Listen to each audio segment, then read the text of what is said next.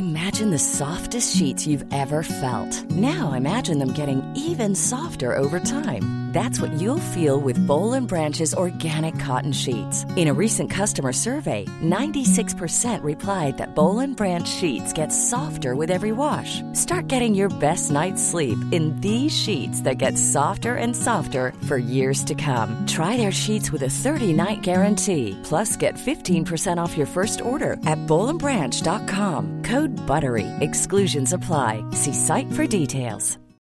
Millions of people have lost weight with personalized plans from Noom. Like Evan, who can't stand salads and still lost 50 pounds. Salads generally for most people are the easy button, right? For me, that wasn't an option. I never really was a salad guy. That's just not who I am. But Noom worked for me. Get your personalized plan today at Noom.com. Real Noom user compensated to provide their story. In 4 weeks, the typical Noom user can expect to lose 1 to 2 pounds per week. Individual results may vary. Planning for your next trip? Elevate your travel style with Quince. Quince has all the jet-setting essentials you'll want for your next getaway, like European linen, premium luggage options, buttery soft Italian leather bags, and so much more. And is all priced at 50 to 80% less than similar brands. Plus, Quince only works with factories that use safe and ethical manufacturing practices. Pack your bags with high-quality essentials you'll be wearing for vacations to come with Quince. Go to quince.com/pack for free shipping and 365-day returns. If I bleed tonight, if I am sad tonight, I don't have a job to find. And if I work tonight, if I'm so tired tonight, I'll fall asleep when I'm home.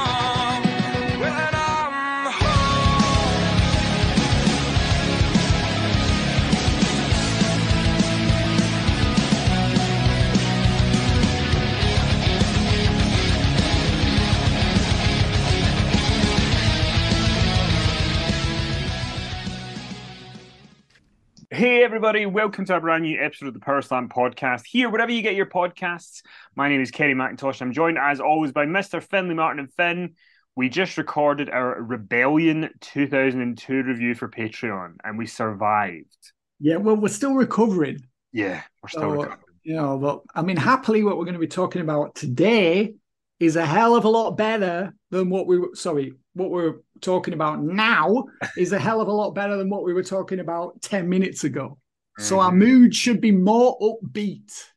Our mood should be more upbeat. Well, I did want to bring up, though, before, we're going to talk about a little bit about Raw, bring up the Nick Aldis thing as well, but you put on your Facebook today that today, as we record this on Wednesday, November 9th, is the 25th anniversary of the Montreal Double Cross, and you posted a photo of issue 41 of Power Slam from November 27th, 1997, where you covered the most famous match in wrestling. I'd say it's the most famous match for the last 30 years. I mean, possibly, you could be argued it's the most famous match of like, I don't know, the last 30 or 40 years. I mean, I don't know. Maybe I think Andre and Hogan is probably more famous. But I mean, Bret, Shawn is definitely number 2 on the list because, of its ramifications and the fact that so much has been written about it, so many documentaries have been done about it. I mean, how many times has it been discussed on podcasts and in interviews and on TV shows? I mean, endlessly. No doubt lots of people will be revisiting it today just as we are now.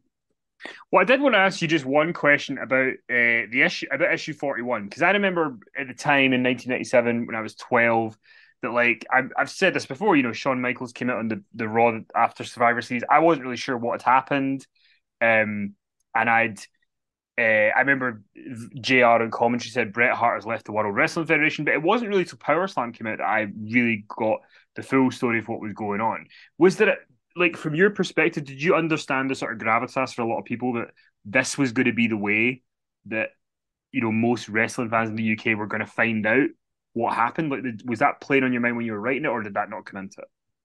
Oh, yeah, definitely. I mean, that was the reason why I went with that cover, picture of Bret Hart, I quit. I mean, it was, how else was it going to be explained in any great detail? I mean, how long did Vince took a week off, didn't he?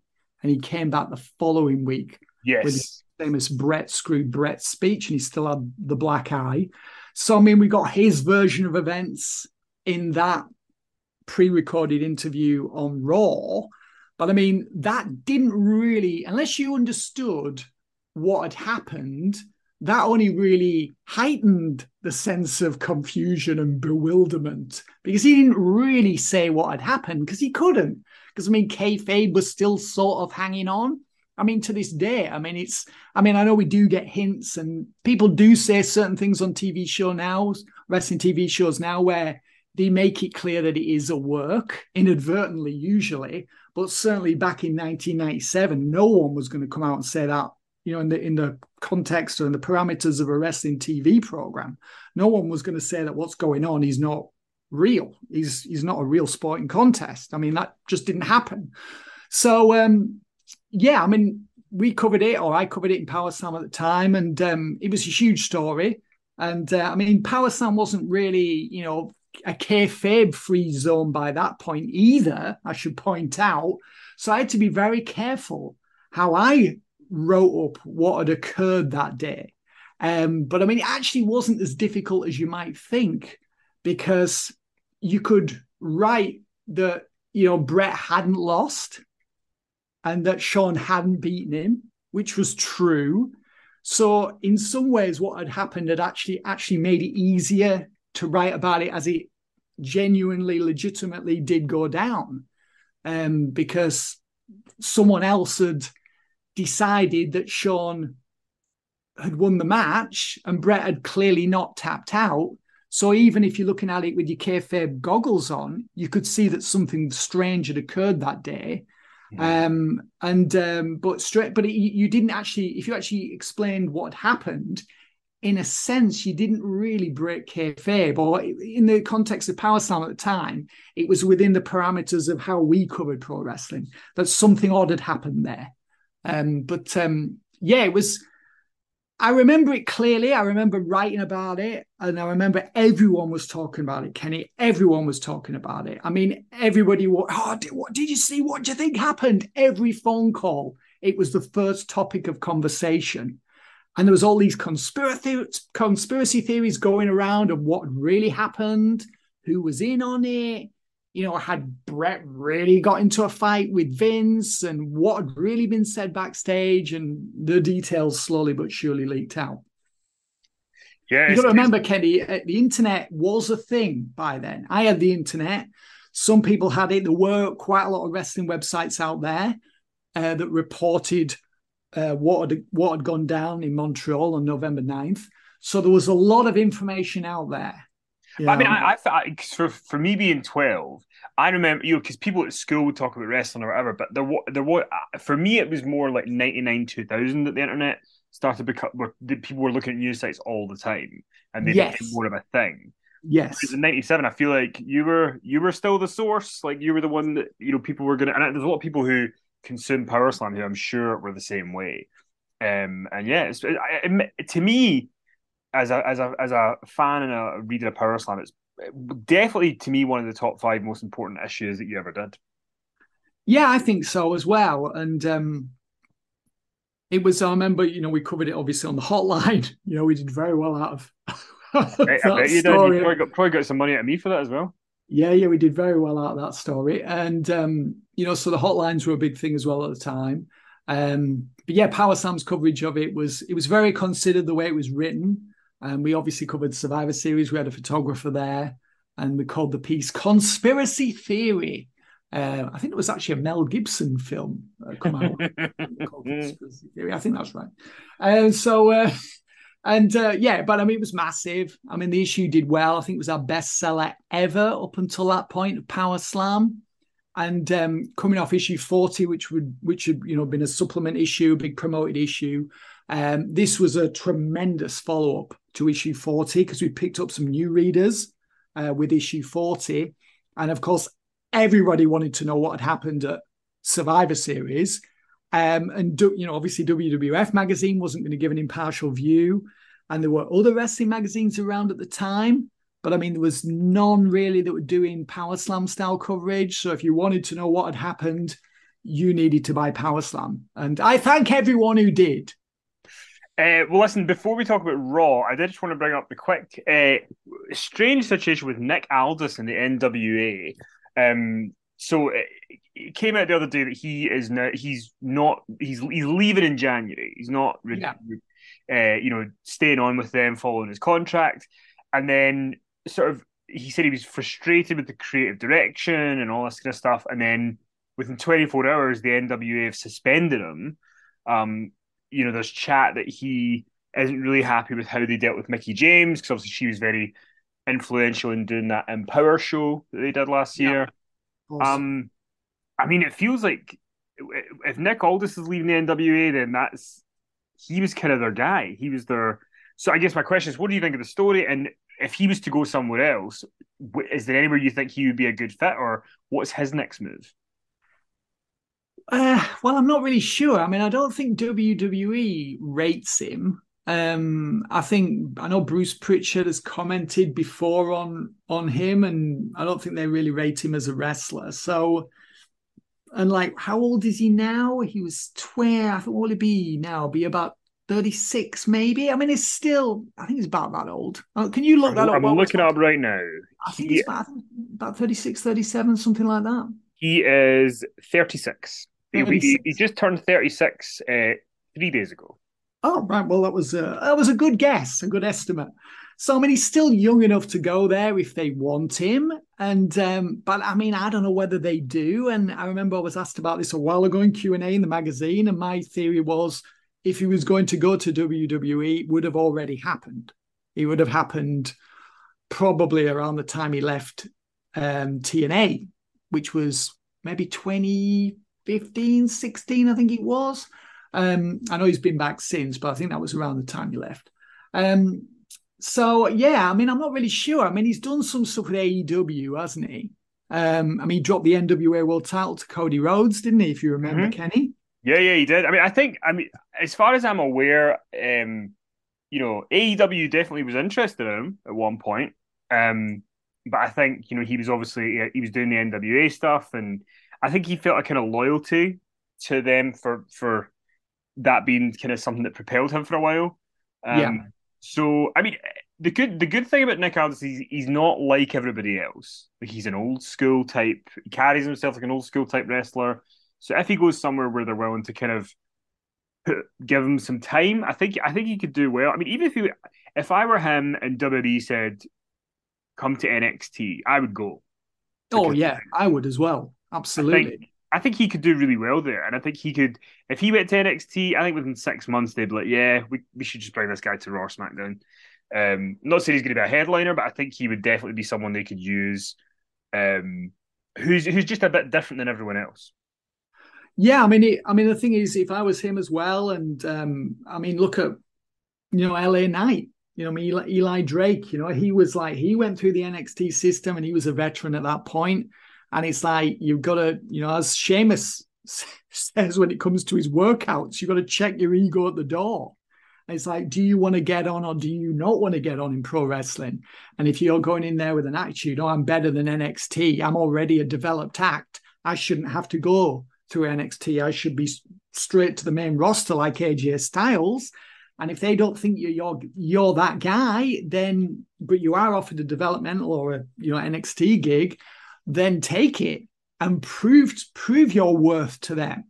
So if they offer him a job there, and I was him, if I was him and I was offered a job by WWE with NXT, I would grab it with both hands, no question. And I'd say I'm happy for the opportunity, and I'll be delighted to show you what I can bring to your company. The value that I can add to NXT, and then one day main roster WWE. Listen, let's move on to Raw from Monday night. Obviously, let's just start with the big story because it's the one that everyone's talking about.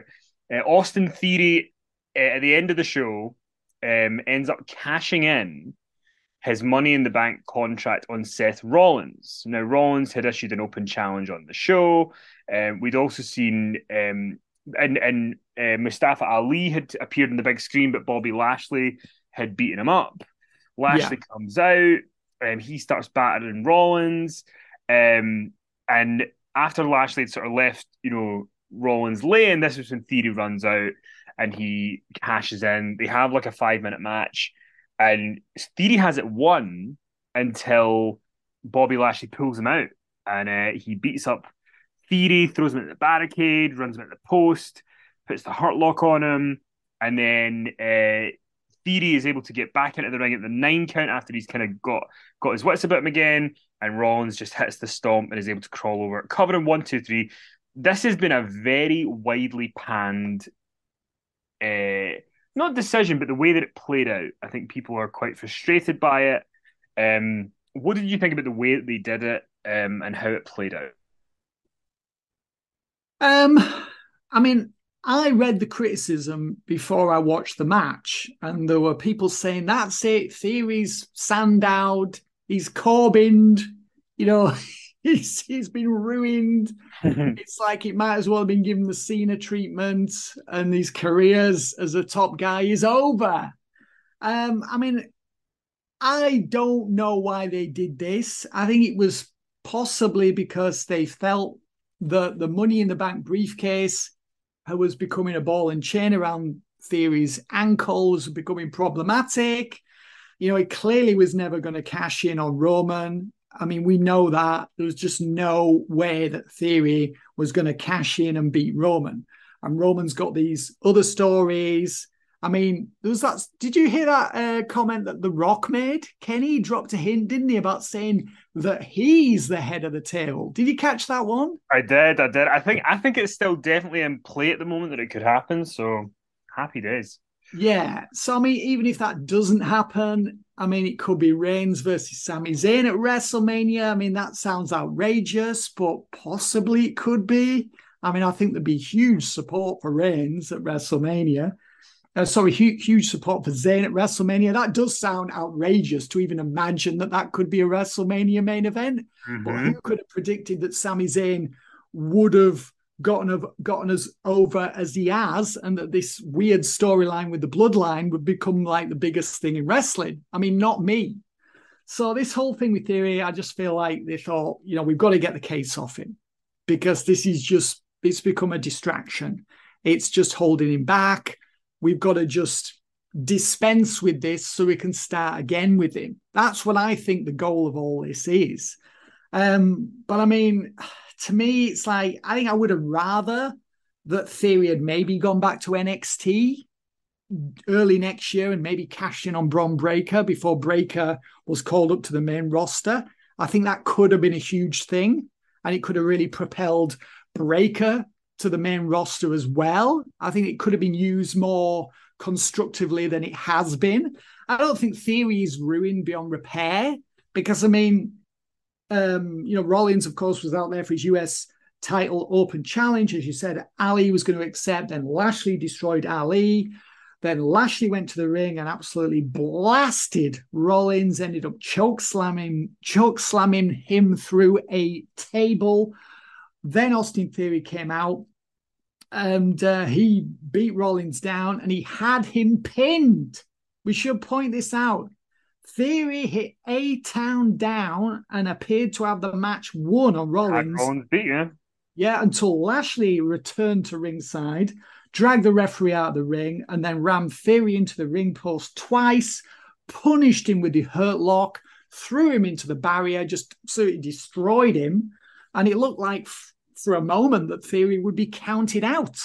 And he just beat the 10 count, got in the ring, and then Rollins had recovered by this point, and he nailed Theory with a stomp. Rollins pinned Theory to retain the US title, so the cash-in failed. And yes, this is where we now are. So I think it's what happens next with Austin Theory that's important.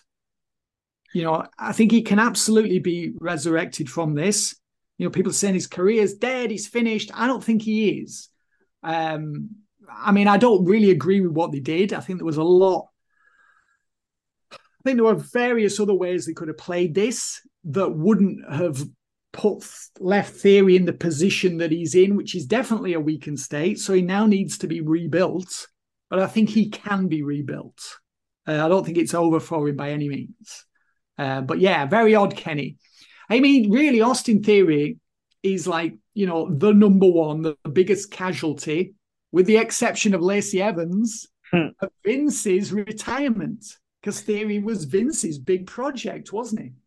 Yeah, and that comes with that comes with baggage because Triple H is maybe not going to want to seem like he's just pushing the status quo. I mean, for me with this, I'm in two minds. I thought the segment was very well done for what it was, but I think where it really falls down is that why would Austin Theory cash in on a title he's already held like 2 months ago or whatever it was? It doesn't really make any sense. Well, I mean, I think partly because the US title is now the number one title that's exclusive to Raw. Yeah, but I mean, to me, it's like he's held that before, and he's talked about how, I want to win this. His story for the last 2 months has been, I want to hold the undisputed title, or I want to hold the NXT title by his, tease appearance. But I think that the thing is, people are quite rightly, I think, worried for Theory because when Vince used to have somebody lose Money in the Bank, it was kind of a kiss of death for them. Yeah. He never recovered. Sandow, Corbin, remember that guy John Cena? He lost as well. Never won another match again. Baron Corbin actually had a really funny tweet that he said, "Welcome to the club, Theory. It's a distinct club that was started that is headed up by John Cena." But no, I mean, look, yeah, it all depends what they do next. But I think what we can definitely see is that Triple H does not see Austin Theory as his guy. That is not what he sees him as. That doesn't mean that he doesn't see him as anything, but he certainly doesn't see him as his guy based on how he booked him here. And usually you can get a good handle for how people are perceived by how they're booked in wrestling. And I think that this just shows that Triple H probably doesn't feel like he's in a position where he's ready. I don't think he's ready to be world champion either. No. And I'm with you. I kind of think the idea of taking it off him, I'm not that upset about it because I don't think he should be the champ. But I think there was so many better ways to do it than this. But the one of the positives coming out of it is going to be Lashley's heel turn here, because he kind of had to turn heel because people were cheering Seth anyway because of the song, and they respect him for sort of putting Cody over and putting Edge over and all that kind of stuff. So this was a good way for Lashley just to kind of get that mean streak on and sort of start wrecking people. So maybe that's something, but I think Theory it's going to be an interesting few months to see where Triple H places Theory in the company. It is. I mean, I'm curious to see if he's going to take a week off next week. Probably he will, because that's typically what happens when someone has taken a huge loss, is that there needs to be a little bit of distance between the loss and then the return and, the big statement victory or the big statement in the promo. But yeah, I think, whatever happens next with Theory, I'm not saying it's going to be make or break because he's talented enough to really overcome almost anything given time and the right booking. But it'd be interesting to see what he says and what he does when he next appears on TV. And that's, I think, going to give us, a really good sort of feel for where he goes next. If you're a fan of Austin Theory, I think the one thing you can take away as a positive that Triple H isn't just completely down on him and has no use for him is he wouldn't have been given that moment that he had the match won. No, definitely not. I mean, he was protected on the loss. It's what happens next that matters rather than this. And maybe the whole purpose of this is to reinvent Theory and the Money in the Bank thing was, symptomatic of him being Vince's guy. And now he's no longer associated with that. Triple H can sort of reinvent him as his guy. I mean, I'm not sure. But yeah, whatever he does next will be vitally crucial to his success story or the reverse of a success story in this next phase or next stage of his career. I think that's very important. What he does next is crucially important. And say if he appears a Raw week on Monday and then loses, well, if I was Theory and if that is what occurs next, then I really would be worried. But if he comes back with a really strong promo and a really big win and some interesting, creative, then I think he's going to be all right. Well, listen, we've got about 5 minutes left. Then usually I decide what we talk about on Raw, but I want to throw to you. Give me another couple of things from Raw that were noteworthy for you for either being good progression or head scratching. What stuck out to you? Right. Well, Damage Control is trying to recruit or has recruited Nikki Cross, who is, of course, demented. Cross ended up defeating Dana Brooke in a match so flat. It belonged on Rebellion 2002 to win the 24/7 title from Dana. And then hilariously, backstage afterwards, she's walking along, looking at the ceiling. I mean, what was on the ceiling? I mean, I just don't know. Something very interesting on the ceiling. And then Nikki was supposed to throw the 24/7 title in the bin and miss the bin. I mean, it's just brilliant. I mean, somehow enhanced the comedy value, the fact that she missed the bin with the belt. The line is that the 24/7 title belt is not even good enough for the bin. But we wholeheartedly endorse that being its new home. That's it, the discontinuation of it. I mean, recycle responsibly. Take it to the scrap metal section at the local tip. That's what I say. So we've learned that it's going to be, sadly, Damage Control versus Bianca, Asuka and Alexa Bliss in the War Games. Nikki Cross will be on the heel team. So it's one more heel and two more baby faces to fight. Yeah, it's 5 versus 5. So I'm hoping Becky Lynch is going to return to save the day for the faces, because I'm not interested in seeing Bianca versus Bayley again. I mean, Bayley was crestfallen, on the show when she was doing commentary. She seemed so deflated, and so she should have done, because she obviously didn't defeat Bianca at Crown Jewel, and We've already reviewed the match, so we don't need to go over that again. I'm sure she's disappointed about, the way in which that played out. So, yeah, that was another of the big stories. Did get the debut of Mia Yim as part of the OC. Right, to counteract Rhea Ripley. I did see someone say, what if in the War Games match it's going to be Candice LeRae and Mia Yim as Bianca and Alexa and Asuka's partners? I was going, oh, God, I hope there's somebody a bit more excited in that team. We always love a wee mystery partner, and I just don't think Candice and Mia are they can get some heat, build them up to be exciting, but they're not quite there just yet.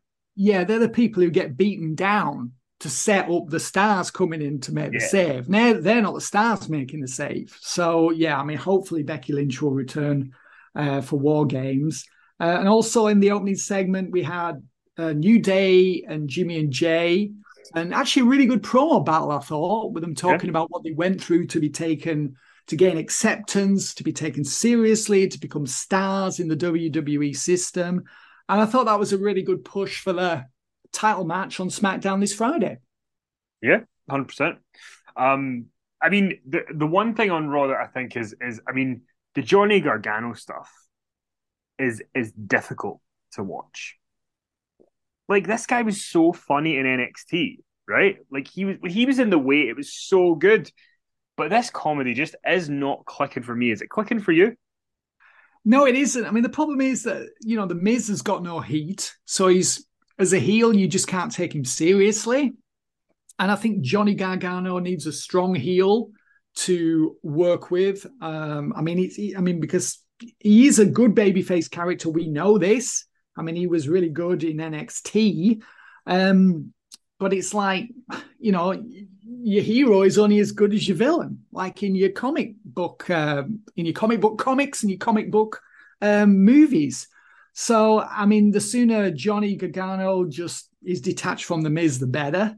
I mean, they tried really hard in the match, loads of near falls, but people just weren't really that interested. And this whole Dexter Lumis thing, they just need to, race this thing to its conclusion, Kenny, as soon as possible. Indeed. Well, listen, that is kind of the gist of what's going on right now in WWE. Next week, we will probably have much more of a idea of where the Women's War Games is heading, and also I'm assuming the Bloodline will maybe tell us something about the men's one this week on SmackDown. So yeah, I mean, they're on the poster, aren't they? So one would assume that they will comprise one half of the men's match. And thank God they've got Reigns on Survivor Series and doing the War Games, because they're the Bloodline are the hottest act in the company. They should be in the match. It should be. So agreed. Absolutely. Listen, InsideTheRopesMagazine.com is where you can go and pre-order issue 27 with Finn's explosive Jim Cornette interview with Jim on the cover as well. Tony Khan can sue me if he wants to, is the quote. Plenty for people to delve into, but it's a great issue. I've just proofread the whole thing yesterday. So, yeah, very, very good issue. Hope you guys will check it out. And Patreon is the best way you can support us. And make sure that us watching things like Rebellion 2002 is not in vain. Exactly. I mean, we're doing this for your benefit. I know. Make sure we can pay the heating bill, to keep the heat on, to keep the TV on, to watch Rebellion. That's it. We need for the paracetamol, for the other substances we need to get through these shows. But yeah, we just appreciate all your support, and there's stuff going up almost every day, so please do go check it out, whether it's me and Sandra doing retro Raw and SmackDown reviews every week. Finn comes in for the pay-per-views every month. Finn and I do an overrun every week. We're just about to record one right now where we take your questions, because people were very nice to put questions in, because I'm away this week, so I don't have an issue of Power Slam in front of me. But yeah, please do go pledge over there. It really does mean a lot. It means that we can keep doing all these podcasts. So, Ben, we absolutely appreciate all you pledges. Thank you very much. So, 25 years ago today was the Montreal Screwjob. And, if I were you, if you've not got issue 41, Finn doesn't have it, so he can't even punt it to you. But I'd be going on eBay today, because I guarantee there'll be people looking for that issue right now. And if you're lucky enough to pick it up, it's a rite of passage. I wonder, Kenny, if Bret Hart has that issue framed on the wall in his house. I bet he does. I need to ask him that if we do another tour with him or something. I need to ask him. Anyway, I want to thank you for all your support, everybody. And we'll talk to you soon. If I am sad tonight,